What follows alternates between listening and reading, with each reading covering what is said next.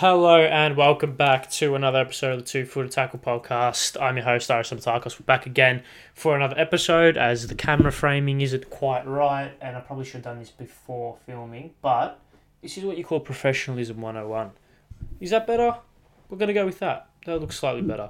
And if you've not noticed, here's like a little insight. The camera isn't actually framed properly. Well, basically, a couple of things, and this is going to be a very long tangent, and this is actually going to suit the theme of this podcast, because I have nothing to talk about, just quietly. But if for those watching on YouTube, for those listening on Spotify, I apologise, because you'll have no idea what I'm about to speak about. But these things behind me, these like posters behind me, when I put them up initially, and I went to record, I was like, hey, they look a bit wonky. And I was like, what? Why is that? Why is that so? And I realised that for the first maybe 50 episodes of this podcast, I was filming with my camera on a very, very noticeable diagonal, on a very noticeable slant, and it wasn't noticeable because there was nothing in the background, it was just a plain white wall. So there you go.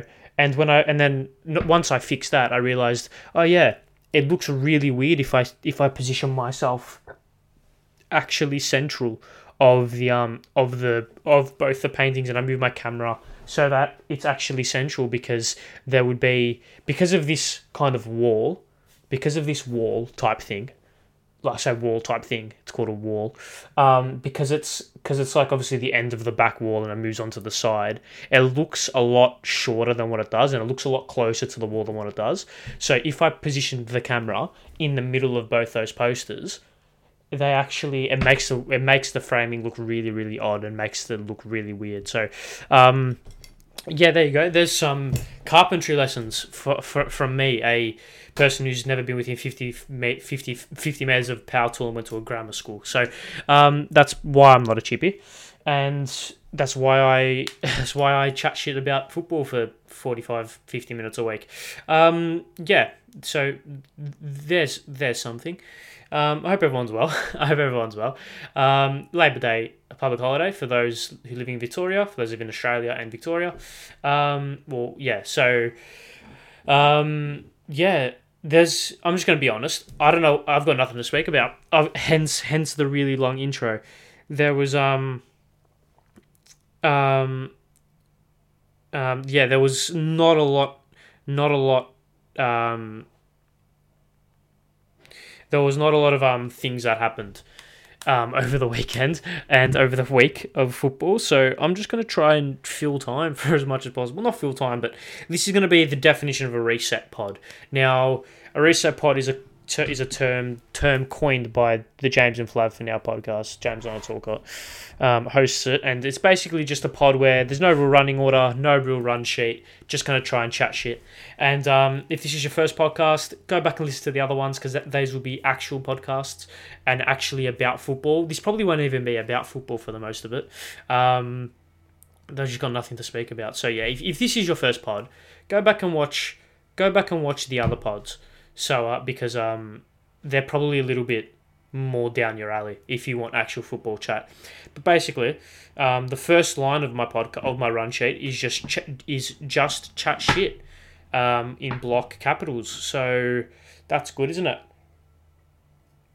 We're going to be touching on the Barcelona corruption thing, Gary Lineker and the BBC, and then the A-League where chat as well, and Victoria playing in exactly an hour. So in 57 minutes, Victoria kicking off. So I would hope to get this done by the time. That game starts, so I can go and watch it.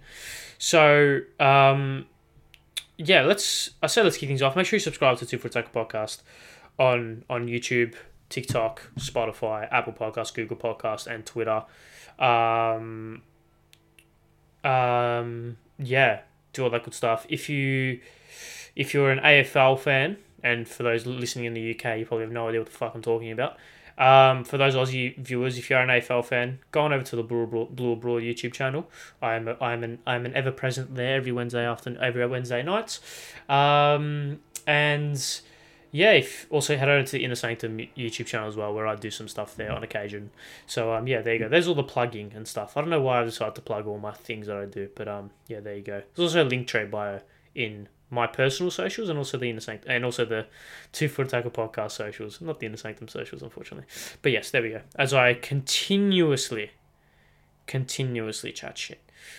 Okay, let's kick things off. 5-minute intro. So I said last week the intro would be condensed, and I ended up speaking for an hour and a half. So maybe with this slightly long intro, we can not speak for as long. But let's kick things off. I've got no idea where to start. Let's start with one of the two things on my run sheet.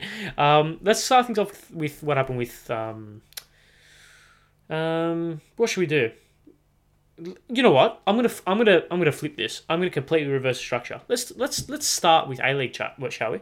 Let's start with A-League chat. So for those, once again, if you are listening to this not from the A-League or not from the A-League, not from Australia, you're probably just gonna skip to the second half of these podcasts. But I will be let's touch on the A-League. So basically, I say let's touch on the A-League. Not a lot happened except Nestory Irankunda scored again. Which, colour my shock, right? Is that even a phrase? Imagine my shock. It's just, he's just inevitable. He's just absolutely inevitable. He scored again on the weekend in Adelaide's 4-2 win over Newcastle in the Hunter. It was, once again, a textbook Irankunda finish, breaking in between the lines, using his incredible pace, and just hitting the ball at terminal velocity, it seems like, and just absolutely rifling it into the back of the net.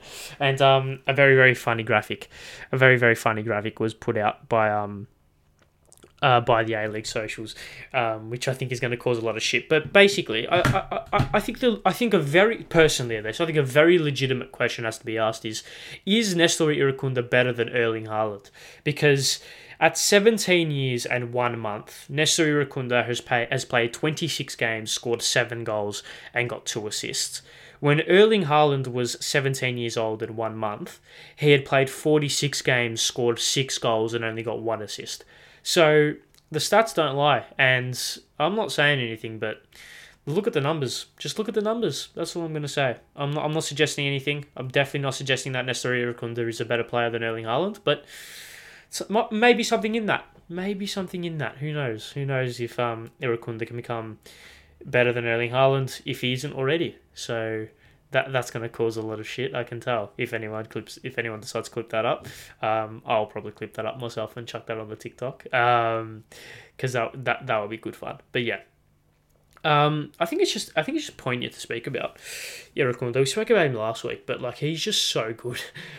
We spoke about him last week. I think we spoke about him last week and the week before. He's just so good. Like he's just inevitable. Like there's just something about him. There's an aura about him that is just frightening. Like he's frightening, and he's a player that, you know, when we look at the likes of when we think about crowd attraction for the A-League, and we think about how do we get more players, or how do we get more fans into the A-League grounds, the mind immediately goes to get better marquees in. Like we saw what the likes of Del Piero did for the league, and players like this, where it's like you had to go to watch Alessandro Del Piero, one of the best players,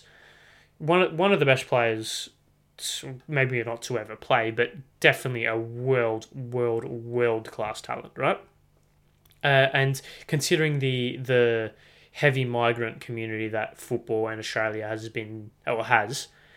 bringing someone like Del Piero in, very good, right? And a lot of people have been screaming, get more people like Del Piero in, right? I don't think that works, because it's just a sugar fix, because Del Piero isn't going to be here forever. And if you're going to just see Del Piero, the likelihood of you... I think the aim is to get Del Piero in, people go for Del Piero, and then they'll... Obviously, you don't go to the football to watch one player, you go to the football to watch a whole team and to go to watch a football game. So when you watch Del Piero and you see other players and you see teams and you see goals and little bits of skill and some good players and some good saves and some good games, you might get attracted in a sense, or you might get that investment into the league, right? Which obviously is the main aim. So I can understand why marquees are an important part, and considering obviously the salary cap situation, we need to make the most of these marquees, which makes them even more valuable because there's not a lot of them, right? Which I completely understand. However, when you've got the likes of Irankunda, like I've never felt more. I mean, and I know despite the shitstorm that this season has been for the most part. Of course, we all know what happened with Danny and his boys, and what he's done to the league, right? But I've never been more like I've never looked at a set of fixtures more in my life and thought, when is Adelaide United playing, or when is another team not other than Melbourne Victory playing? Because you just need to watch Irankunda. You just need to. You just need to, at any chance you get, flick it on in the second half when it gets subbed on, because more often than not, something's going to happen. Whether it's a goal, an assist, a good piece of skill, or whatever. Something is going to happen. Something is going to happen when he has the ball and when he's on the pitch. And it is he's one of the most, I wouldn't say electrifying, but he's a player that can truly attract people to games, and can truly bring people to games and stuff, and can really make that impact, because he's so far more relatable than a lot of other players. He's far more relatable than like Del Piero, for example. Irankunda grew up in he's Australian, right? He played in youth academies. He would have grown up in similar areas to a lot of people. He's very humble, very gracious, very down to earth, and he's so talented and he's so young, and it makes a lot of people believe, and makes fantastic storylines. It's quite funny. You have Irankunda on one wing, Goodwin on the other. You have a Socceroos hero who's in the twilight of his career playing for his boyhood club. You have that on one wing, and then you have the future of the Socceroos, one of the most exciting prospects to come out of the country in a long, long time, with the nation's hopes kind of pinned on his shoulders at such a young age. This beautiful juxtaposition on either wing for Adelaide United creates such a fascinating story about them, and such a fascinating aura about them, and almost a must-watch kind of aura about Adelaide United this season, because I mean, I know as a Victory supporter, I hate them. I don't hate them, but I don't like them, right? I don't like the city.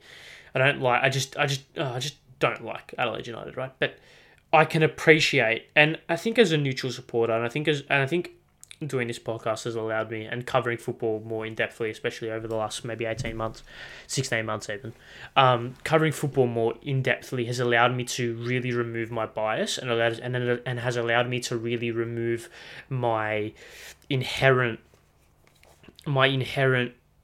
biases and my inherent grudges and my not stereotypes, the word's not coming to me, but like my feelings, I guess, towards certain teams and players, etc., like Melbourne City and Sydney FC and Adelaide and Tottenham and Arsenal and all these clubs, right? Because obviously of my allegiances. And I think does it help that Victory suck and that Chelsea aren't that great? Potentially, but then again, I feel like if Adelaide were terrible, or if City were terrible and Victory were really good, I feel like the disenfranchisement of the rivalry would probably be even bigger, because it's like, we're so good, they suck, so let's just give them as many props as we can give them, like give them credit, because to feel sorry for them in a sense.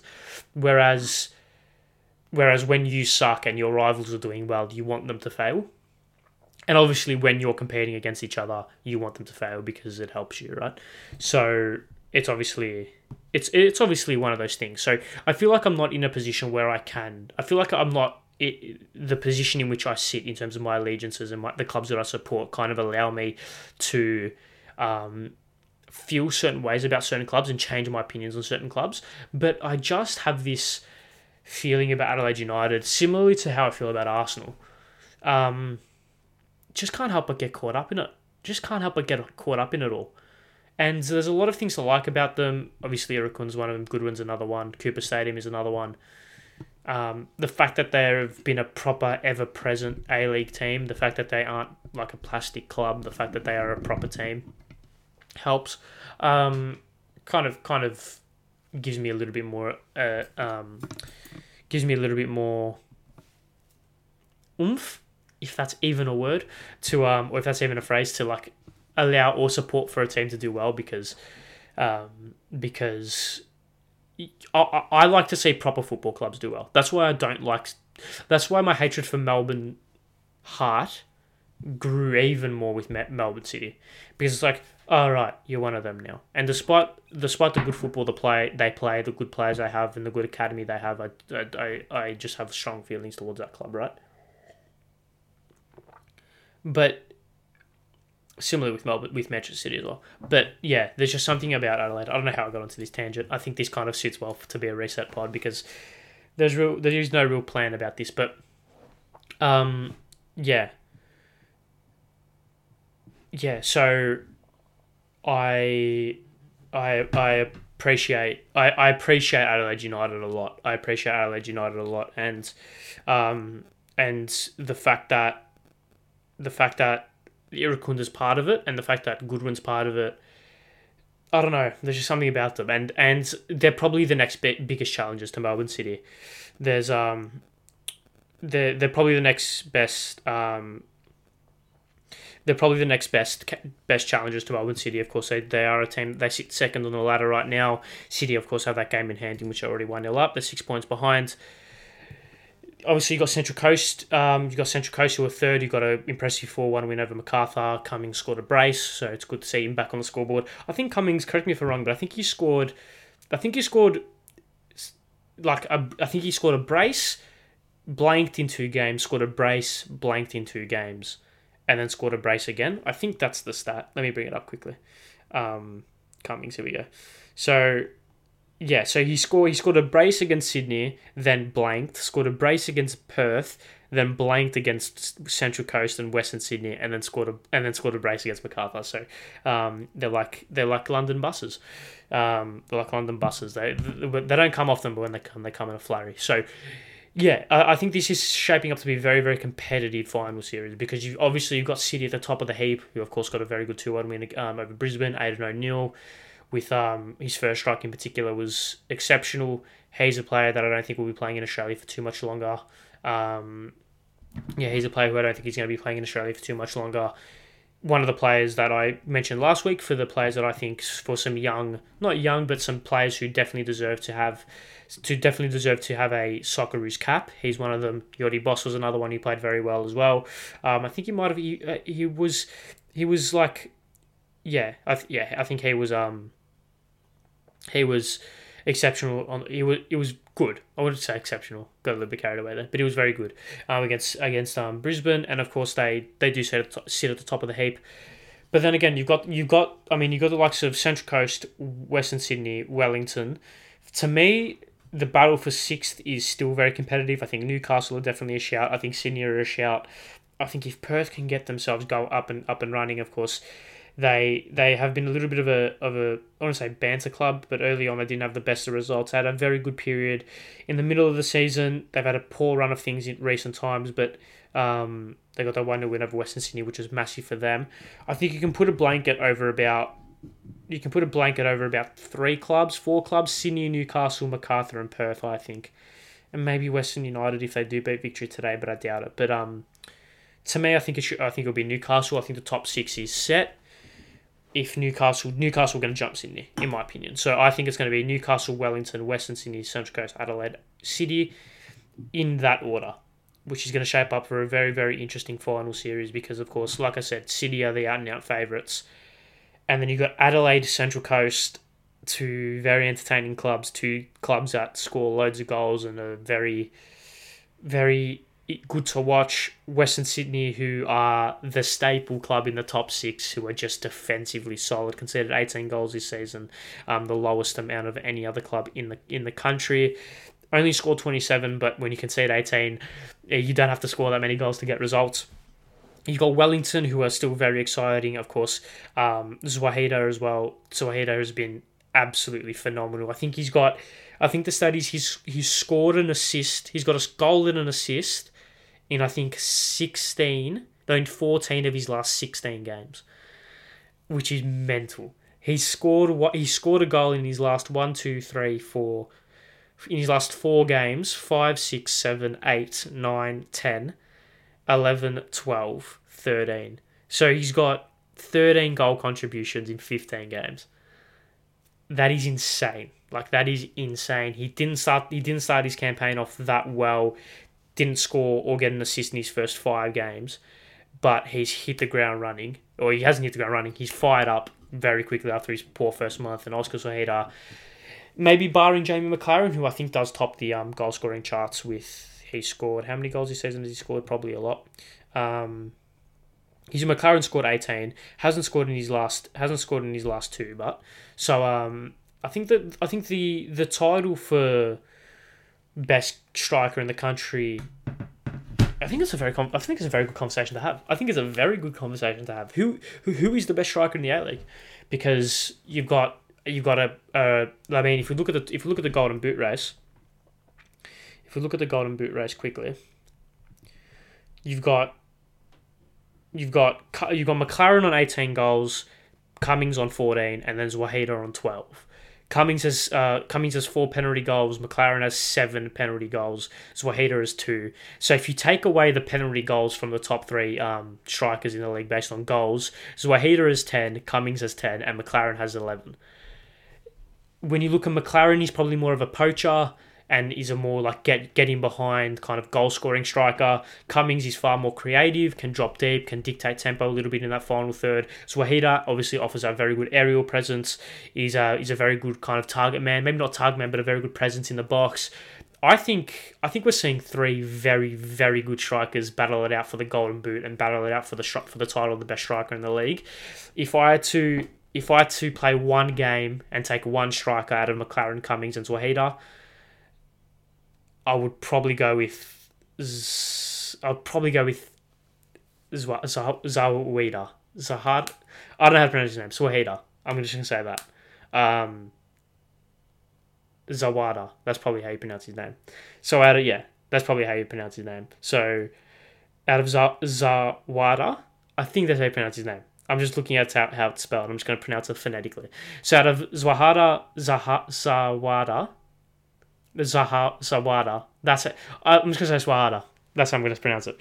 But if I had to should probably have put it into Google Translate and figured out how to actually pronounce it. But if I had to take one strike out of McLaren, Cummings, and Swahada for one game, it'd probably be Swahada or Cummings. But McLaren's goal scoring record's unreal. It's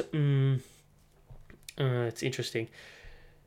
For one game for my life, if I had to take one striker out of those 3, I would take Zaheda, probably. I just think he's probably arguably got the best all-round game, I think. But if you take McLaren, I don't blame you because he's just ruthless. And if you take Cummings, I don't blame you either because for the memes in it as well. Zaheda, Oscar Zaheda. I think that's how you pronounce his name. I'm going to assume that's how you pronounce his name. But yeah, I think that's enough on A-League chat. Victory, of course, are playing today. I'm going to try to wrap this podcast up before that so I can watch it. It starts in 37 minutes. The lineups are out.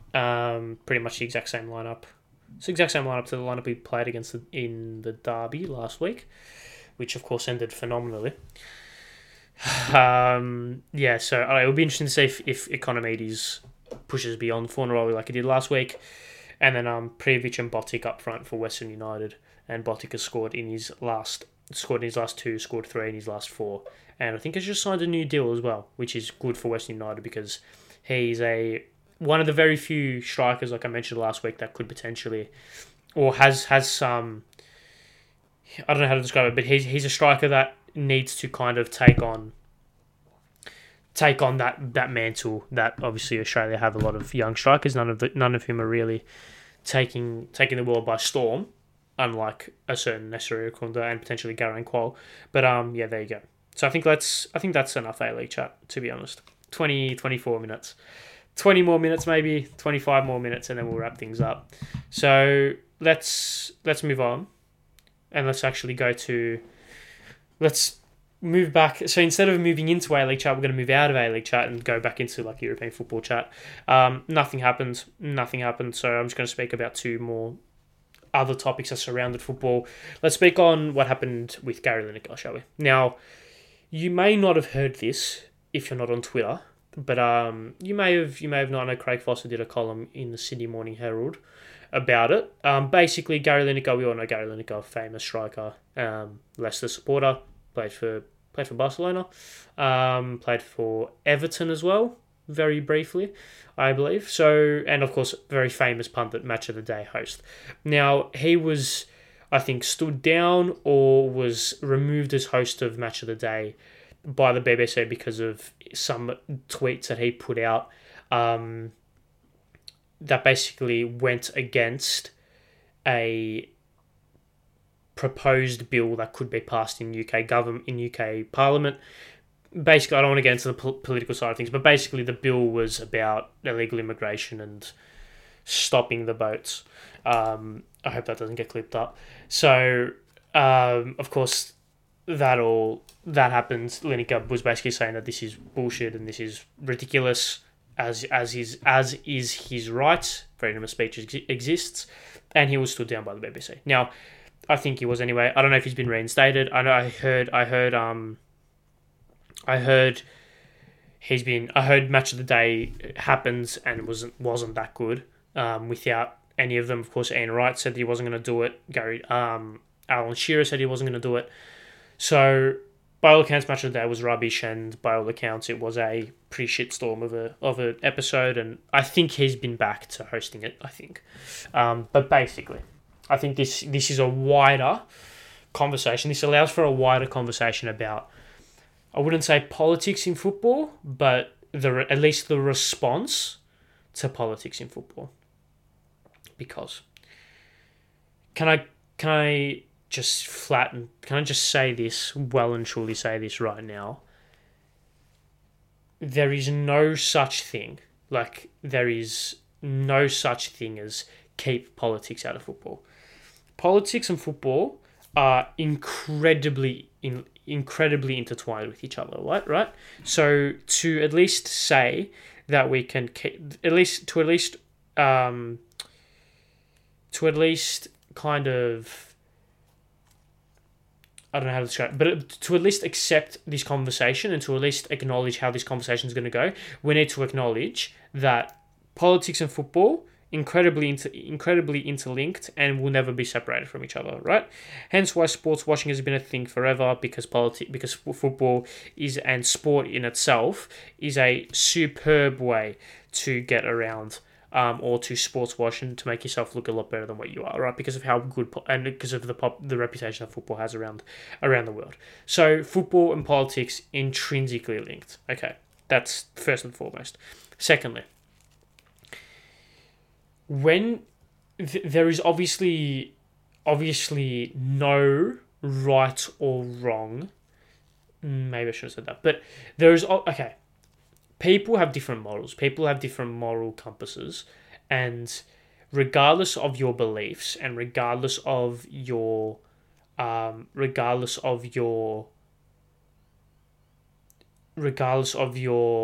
opinions, I do believe, as long as they're not ridiculously stupid, right? As long as they're not like, I'm not going to say any potential opinions that someone could have, but I think you understand the proper extreme, just ridiculous opinions, right?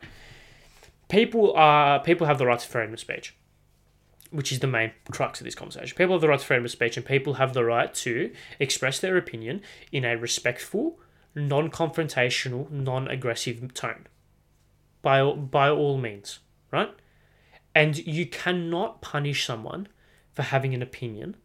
You cannot punish someone for expressing that opinion in a respectful, or non-confrontational way. And I think the response by the BBC shows one thing to me, shows a couple of things, but firstly, what it shows is fear. It shows a lot of fear that they can't have, that the people that they have on their show can't have any agency over what their opinions are. And I think this is the problem in which a lot of mainstream media, and football in particular, is that there are no opinions anymore. There are no people anymore. It is just robots. You're getting robots to present shows because you can't have companies and organizations and TV broadcasters and talent agencies and production companies are scared of having someone who has a opinion, because when you have an opinion, there are people who disagree with that opinion, and when people disagree with that opinion, some shit can happen, right? And I think it's about having the knowledge and I think it's about having the knowledge and, I wouldn't say integrity, but I think it's about having the accountability and the responsibility and the knowledge of understanding I can have an opinion, but I need to construct my opinion in a way in which is not confrontational and is not aggressive. That's what I think has happened, and yet I think that has happened in this scenario, and yet the BBC have still responded in such a way. I think freedom of speech is very important, and I think obviously within reason, and I think you need to be able, because you need to be able to understand where you are and who you are and what you are trying to portray, right? And the influence you have.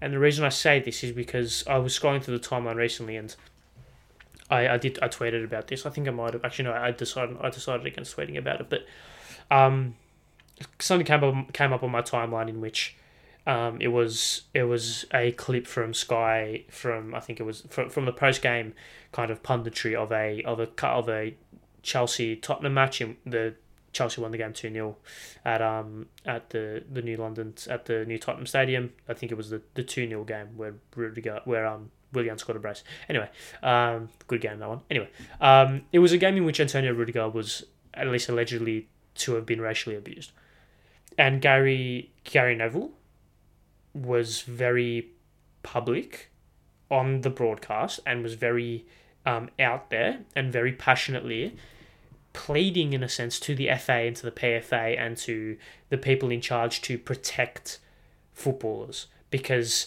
it was about, he made the comparison in which we can point, they could have pointed fingers to a bunch of other federations who weren't doing a whole lot of things. Of course, I think it was around about that time in which some things had happened in Bulgaria, I want to say, with the England supporters.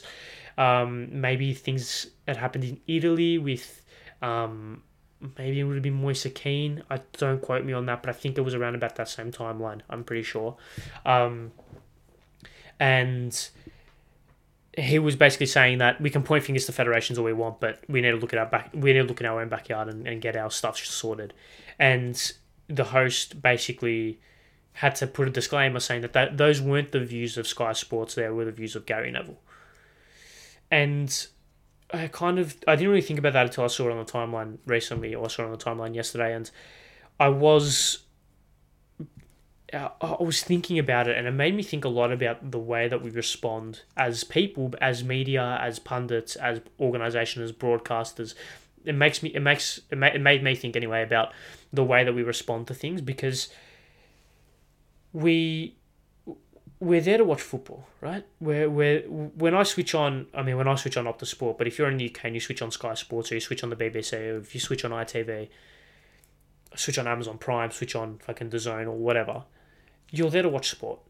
You're there to watch Chelsea play away at Brentford, midday kickoff. That's what you're there to watch, right? You're not there, well, maybe not midday kickoff, 4:30 on a Monday.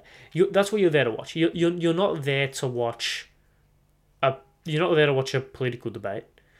You're not there to abuse the TV about what this person thinks about this person, or this person thinks about this thing. You're there to watch a football.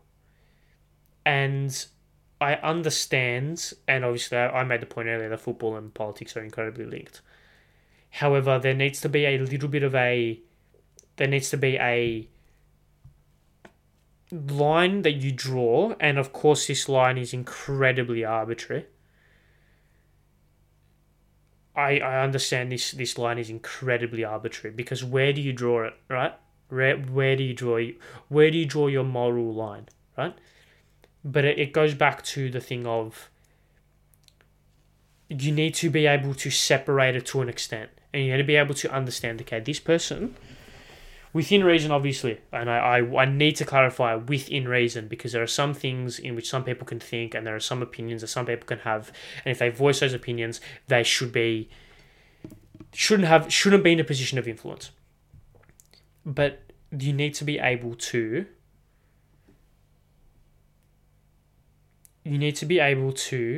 allow people to express their opinions, because that is how you develop connections with people, and that is how you get people. That is how you develop a kind of two-way communication kind of structure. If I'm telling you something, and if I'm showing you something, and if I'm the only person doing anything, and you're just sitting there consuming it and not developing your own opinions about things, your life is lived vicariously through me, or through whoever, based on whatever they say or based on whatever I say, that creates a lot of issues, right? That creates a lot of issues.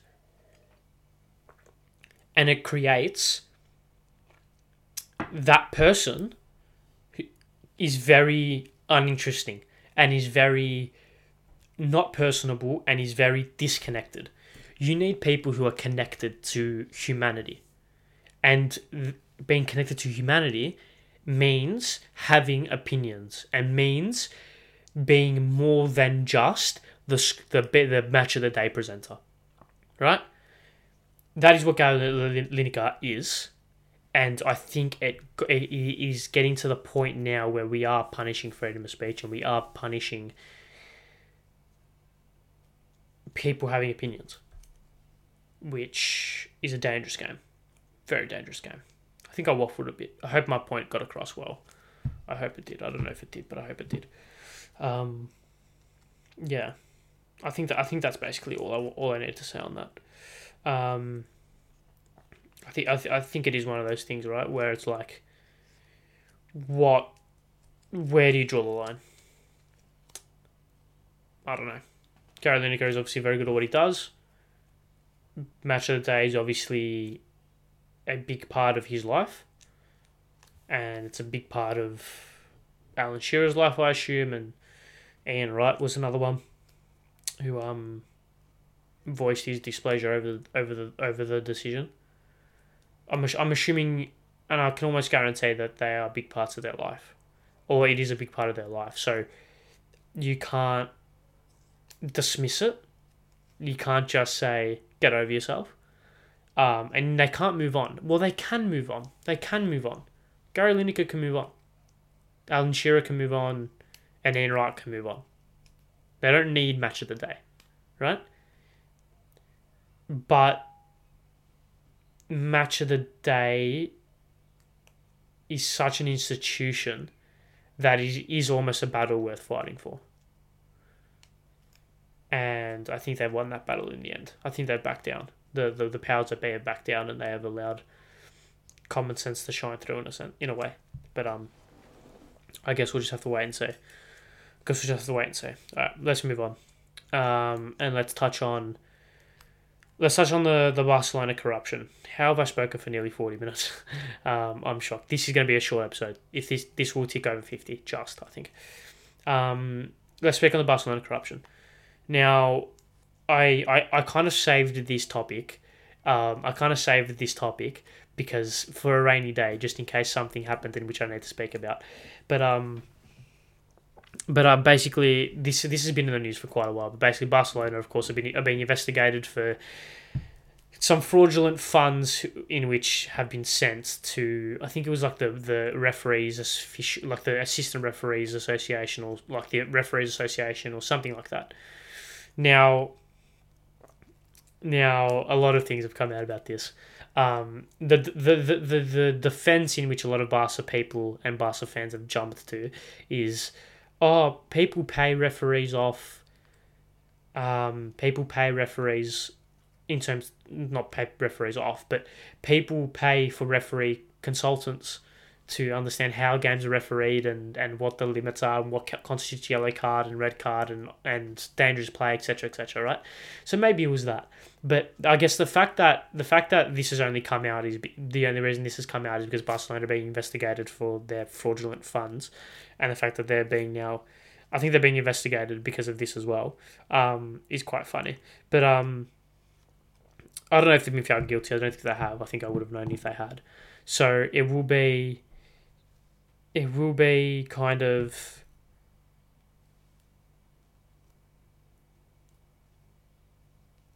it will be anyway, sorry. I got distracted. It will be interesting to see what the potential punishment will be. And I think the conversation about this isn't about what happened, it's about the response to it and whether or not there should be more regulations in place to not allow this to happen. I don't know the ins and outs of it. I can't be able to do my research because I don't really give a shit. But I say this as I'm about to cover it, but I think it's quite funny how we're in a position now in which there is a lot of, when there is so much money in the game, it's very hard to keep track of it. Very hard to keep track of it. And especially in a time in which people are so smart, people are smarter than ever. The technology is better than ever. Get the ability to get away with things is a lot easier than what it was a long time ago. And we're in a position now where being able to remain competitive is arguably the number one kind of priority, right? And making Champions League football, winning the leagues, winning cups, signing the best players is the number one priority because it brings more money into the club, right? And when you're a club like Barcelona who is in desperate need of money, it's quite funny how this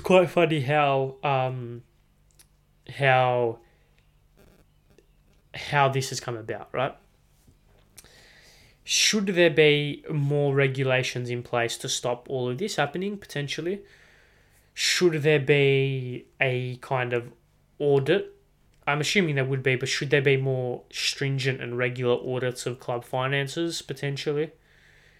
But I guess people will find a way to get around that more often, right? I don't think there's a quick fix to stopping potential things like this happening. I think this goes to show that if Barcelona have been caught doing it, if Barcelona have been caught doing it, I assume there's going to be other clubs of a similar ilk who could be doing similar things. And I think the corruption, obviously the corruption kind of allegations, I wouldn't say it could have happened to a better club, but when you are so successful and when you are so rich and when you are so popular and when you are so respected, there's always skeletons in the closet. Always. There's very little perfect football clubs out there. So I don't think we should be surprised. Some skeletons are a little bit more out of the closet than others. But I think it's just quite ironic. I think it's just quite ironic that all of this has come out. Like I said, it came out a while ago, but still, they are being. I'm just gonna quickly look it up on Google to see what I can find about it. So they have been charged. What's this? On Friday, FC Barcelona was charged on Friday by the Barcelona Provisional, I think maybe, prosecution's office with continued corruption between individuals on the sports field, in addition to other charges in relation to alleged payment scandal to which has rocked Spanish football. Right, so they have been charged. Okay. So maybe they should be kicked out of the Spanish league then. I don't know. I think we'll just have to wait and see. I probably should have done more research on this, to be honest. I probably should have cared more if I was going to speak about it. That's quite funny. But, yeah, so it's actually quite, yeah, so So they've accused them, I guess, have been charged. I'm assuming this will go to some court and will be challenged and stuff, but once we know more details, I think I'll speak about it a little bit more. I think once it comes to a conclusion, I'll speak about it. But yeah, it's quite funny. I think because it's not in the English game, because it's not in the English conscience. I think it's pretty maybe put on the back burner a little bit, but I think it's interesting though. I think it's interesting that it's happened. If Barca are found guilty, what happens? Here we go. In documents presented to Barcelona court on Friday, prosecutors said FC Barcelona reached and maintained a strictly confidential verbal agreement with Enrique's not going to attempt to pronounce that name. Not even going to try. If you know the person who I'm referring to, you'll know why. Not even going to attempt that because I'll butcher it, and if I butcher it, I'm fucked. With Enriquez, so that in his capacity as vice president of the Spanish Football Referees Committee, and in exchange for money, he would carry out actions trending to favour Barcelona in decisions of making referees in the matches played by the club. Right, okay. So that's what prosecutors said. In terms of other sporting punishments, La Liga has said it cannot investigate because the case relates to events that took place more than 3 years ago. So statute of limitations obviously has passed. What a surprise. What a shock. Honestly. Why is that even a thing for stuff like this? It's not possible for there to be a sporting punishment from our side. It's been 5 years since those payments stopped, and these kinds of rule breaches are timed barred in our rule book 3 years after taking place. That's fucking bullshit, honestly. Right, okay. Did they get kicked out of the Spanish league? Who knows? Let me know your thoughts in the below. What should happen to Barcelona? But I guess we'll have to wait and see. I guess we'll keep following this up as news breaks. They've been charged. I don't think they've been found guilty yet. I don't think. Yeah, they haven't been found guilty. They've been charged. So I guess we'll just have to wait and see. So yes, it is one of the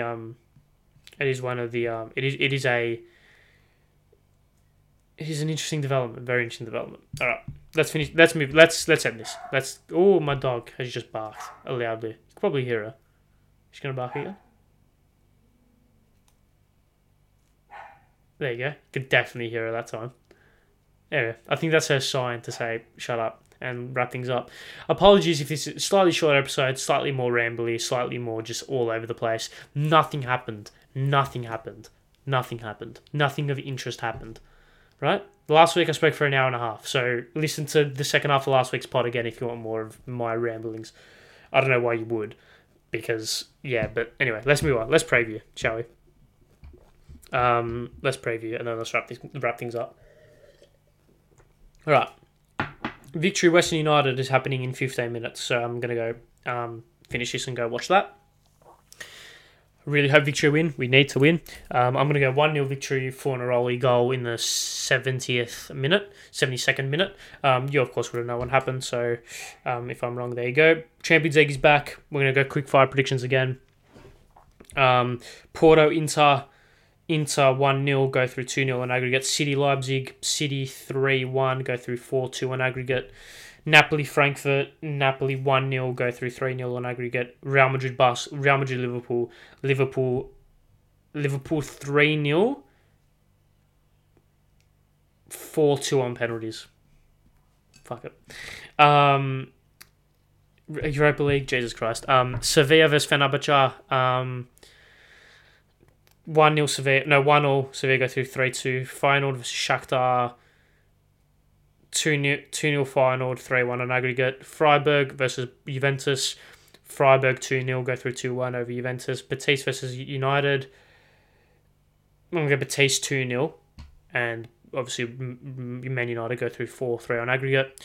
Arsenal versus Sporting Club, I found out recently they don't like being called Sporting Lisbon because that would be like calling that'd be like calling Chelsea London, which I was like, there you go, that would be annoying. So don't call them Sporting Lisbon, call them Sporting Club, I think, or Sporting Club, or just Sporting. Anyway, they've got their 2 all over Arsenal. I reckon it'll be 1-0 Arsenal to go 3-2 on aggregate. Leverkusen versus some Hungarian club, which I'm not going to try and pronounce. Leverkusen 1-0, go 3-0 in aggregate. Real Sociedad versus Roma 1-0, go through Roma 1-0, go through 3-0 in aggregate. And Union versus Union, Belgium versus Germany. I think Union Berlin will win 1-0 away from home and go through 4-3 on aggregate. Any interesting thing happening? Not really. Great. FA Cup action. And then I think, if I'm not mistaken, next week, so not next podcast, but the podcast after, is international break. So, sick. That's going to be great. All right. Thank you very much for watching another episode of the 2 Foot Attack podcast.